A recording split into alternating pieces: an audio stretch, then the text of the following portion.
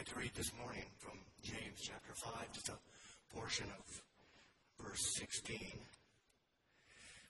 think we've heard this quite a bit in the last few weeks. The effectual fervent prayer of a righteous man availeth much. This verse certainly draws much encouragement. We read it. At the same time, I find it to be somewhat of a challenge as well. Laying hold of the promise of this verse and the potential promise, the challenge is that we see the promise and the potential, but we don't always readily see the results. But as I've do many verses I don't quite understand, I try to put it in perspective that I can understand. Certainly we believe and trust Scripture, trust its truth and its value. But if we indeed are, as the Scripture says, righteous men, women, young people, that our prayers will avail. We are assured in Scripture that this not only the Scripture but many like it carry a lot of weight, and we need to recognize the weight at which is covered because it's God's Word. And in prayer, especially, we stand before a God in if we are such a person, a righteous individual, that when righteousness and the Holy God intersect, great things can happen. And we've experienced that, you've experienced that, and as we go through life. But to avail means simply to help or even give advantage. And we certainly have an advantage when it comes to, especially in prayer, we have the advantage. It's not the sin or the sinner. It's not the health issues. It's not the obstacles that we may face. It's a relationship. It's not so much what we're going through or what we're facing. It's not the good and the bad. It's not even the rejoicing. What makes the prayer effectual is a relationship between you and the Creator.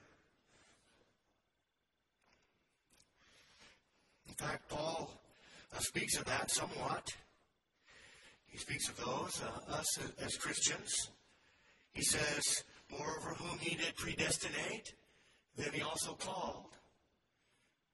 And then he called, he also justified. And those he justified, he also glorified. He says, what shall we say to these things? If God be for us, who can be against us? And that's a great scripture to confront when we are confronting the enemy, isn't it? If God before us, who can be against us? He said, he that spared not his own son, but delivered him up for us all, how shall he not with him also freely give us all things? He said, who shall lay anything to the charge of God's elect? Who is he that condemneth? It is Christ that died, yea, rather, that is risen again, who is even at the right hand of God, who makes intercession for you and for me. That's effectual, fervent prayer. We need to do our part as far as that goes. It's not emotion. We think of effectual, fervent as we have to get into some mode or some emotion or take some action or take a certain posture or position. But again, it has nothing to do with that. It has to do with our relationship with God, the Creator. And that's when we are in that position of an individual that's righteous before God, in any prayer, we come to God in faith, believing God sees that as fervent and effectual because we have a relationship with Him. And that's where the glory comes in. That's where the power manifests itself. And Again, there's no degree of intensity or passion, but it's all in a relationship with God. Again, I had to put this verse in perspective, that the way I can understand, look at what God can do and what He did, especially when there seems to be, as we look through Scripture, and we see how God worked in places where there wasn't necessarily any righteous individual involved. Think of Rahab. When the spies went in to spy out the land and landed in Rahab's home, you consider this individual who she was, that before they left, they made her promise, if you would put this scarlet thread out the window when we come back into the land, that we will save you and anyone that's in your house. And they did. And I think of Naaman, a captain in the Syrian army who had leprosy, and through time made his way to Samaria, to the prophet, to get healed of his leprosy. And he was commanded to go down to the river Jordan and dip and be clean. And he came out clean as a little child, the Bible says. So I asked myself, and I ask you, if a scarlet thread thrown out of a window can save the whole family, if a dip in an old muddy river can cleanse you of leprosy, what about the effectual prayer of a righteous person? What about that? As we sit in this assembly today, consider the power that God has. When seemingly there's no evidence of a righteous person, and yet we see that what God can do. And I know God has done some things for you and for me. Think about the centurion officer. He came to Jesus on behalf of his servant. Wanted his servant healed. We don't know what he knew about Christ, but what he knew, what he heard, we don't know any specifics. But he came to Jesus, asking that he would come to his house and heal his servant. And through the conversation, Jesus was going to come, and the man said, you just speak the word, and it shall be done. It said that the man was healed from that time on. If an old sinner, as we were, by calling out to the Lord, can obtain such a great change and salvation as the publican did, who just stood there and lifted up his voice to God and asked him to be merciful to him, a sinner. Instead, he went down to his house justified.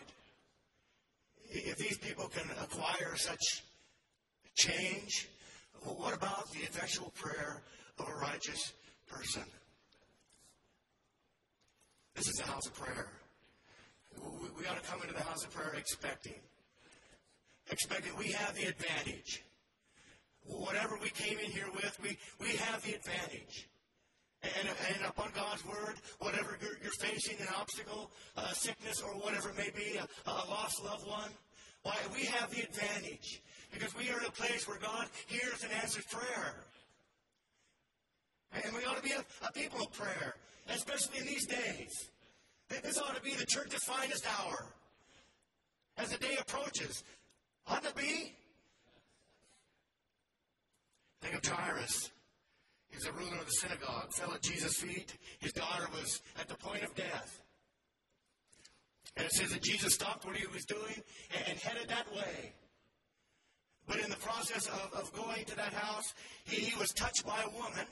He just simply reached out in the crowd and touched his garment, and she was healed. Now, ask if someone could just reach out and touch the hem of Jesus' garment, what about the effectual prayer of a righteous person? What about your prayer today? How effectual will it be? How availing can it be? Well, we know who God is. We know what God can do. We just need to let it loose and let God take control. There was a woman of Canaan, says her daughter was vexed with the devil. And she just simply came to the Lord and said, help me. Again, we don't know her condition. We don't know what she knew about Jesus, her spiritual condition. But they began to have a conversation. And Jesus said, I have not come but for the lost sheep of Israel. And she began to talk to him some more. And he said, it's not meet for me to take the children meat and give to dogs. And the woman responded, even the dogs eat the crumbs that fall from the master's table. And this woman that day received more than crumbs. Just simply coming to Christ and to see what she found in Christ. I don't think God expects us to come into the house of God and get some crumbs. I think the table's spread for those who will just offer themselves up to God and have a relationship with Him that He can avail for you. He can help you. That's what He did. As these people came, He availed. He helped. He set the advantage in those lives that were disadvantaged. Well, we talk about the Ethiopian eunuch. Didn't know anything about God or Scripture. And Philip came along and he believed and was baptized. The Philippian jailer. What must I do to be saved? He and his household was saved. What about the effectual prayer of a righteous person? Our scripture reading this morning, Dave read 27 again. The Lord was speaking to Israel, His people. We are God's people. We've been chosen of God. He asked them, why sayest thou, O Jacob, and speakest, O Israel? My way is hid from the Lord, and my judgment is passed over from my God. How can you say that your needs are hid from me? How can you say that I don't judge right? They knew God. They knew what He could do. We know God. We know what He's capable of doing. And He says, hast thou not known? Hast thou not heard?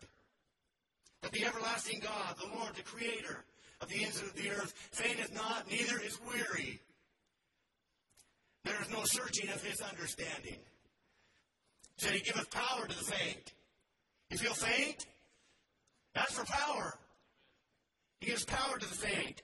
And to them that have no might, He increaseth the strength. As I get older, I need increased strength. Not only in the physical, but the spiritual as well. We need strength from the Lord, and He's capable of giving it. He said, it's not about age. He said, even the youth shall faint and be weary. The young men shall utterly fall.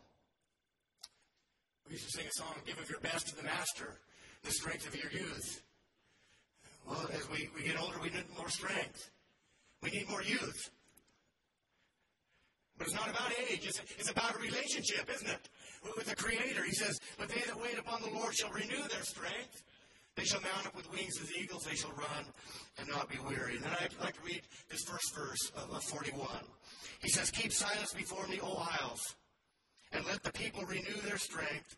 Let them come near. Let them speak. Let us come near together to judgment.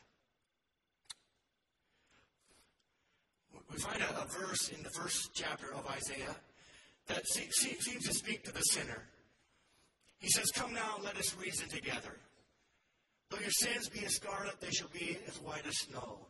Though they be red like crimson, they shall be as wool. So the admonition there to the sinner is come unto me and find. And I will give you what you want. And it seems here in this scripture, it specifically speaks to the saints of God. To the righteous. He says, keep silence before me, O islands, and let the people renew their strength. Let's say, let us renew the strength. The strength that we had, perhaps when we were young, maybe not even physically, but even spiritually, the hunger and desire. Why, may that urgency still be within us. He said, let the people renew their strength. Then he says, let them come near. If the Lord is speaking to us today. He said, let them come near to me. And then he says, let them speak. So the Lord wants us to come near, and he wants to know what you have to say. He wants to know your need, and then he says, let us come together to judgment. What he's saying is we come into the house of God. You have your needs. He says, I'm here to come together to meet those needs. He's here. In closing this morning, Psalm 65 said, blessed, verse 4 and 5, blessed is the man whom thou choosest and causest to approach unto thee, that he may dwell in thy courts. We shall be satisfied with the goodness of thy house, even thy holy temple. Don't you feel good when you come into the house of God? Wherever it may be, wherever we worship, just to come into the house of God. And heard that lately here in Roseburg. It just feels good to be together. We had special meetings in Medford here recently. Hadn't been together for a long time. It just felt good to be in God's house with God's people. And then he said in verse 5, by terrible things and righteousness wilt thou answer us, O God, our salvation. This terrible word is not the word we would assume, but it means by terrible, by wonderful things, by display of God's majesty and his glory and his ability. It answers to that whatever God would do, whatever the need would impress saints and sinners alike, to put them in awe. So he said, by wonderful things in righteousness wilt thou answer us. Our prayer is the Lord will in these meetings will answer by terrible things, by wonders, and his glory, and his goodness, and to prove that he's still God, regardless of what's going on in the world. This world will crumble and fall, we know that. But we're standing on that solid rock, Christ Jesus. So whether we are in need of coming and reasoning together that your sins may be as scarlet and wool, or we're just here coming together and asking God for our daily needs or whatever it may be, God is here in this place, in this house of prayer. And if we can read God's word and see what God can do in such times to such people, what about the effectual, fervent prayer of a righteous person? As we come to this place of prayer, back in that 41st chapter, excuse me, I'm wrong here. In that fifth verse, he goes on, he says, who art thou the confidence of all the ends of the earth, and of whom that are far off under the sea? Our prayer is that revival not just happens here locally, but across the seas, wherever people are tuned in today, are tuned in to the God of heaven, who will certainly experience God answering in ways that will put you in wonder and stand in awe of him. It is not, the song says, not in trying, but in trusting. It's not in running, but in resting. It's not in wondering, but in praying that we find the strength of the Lord.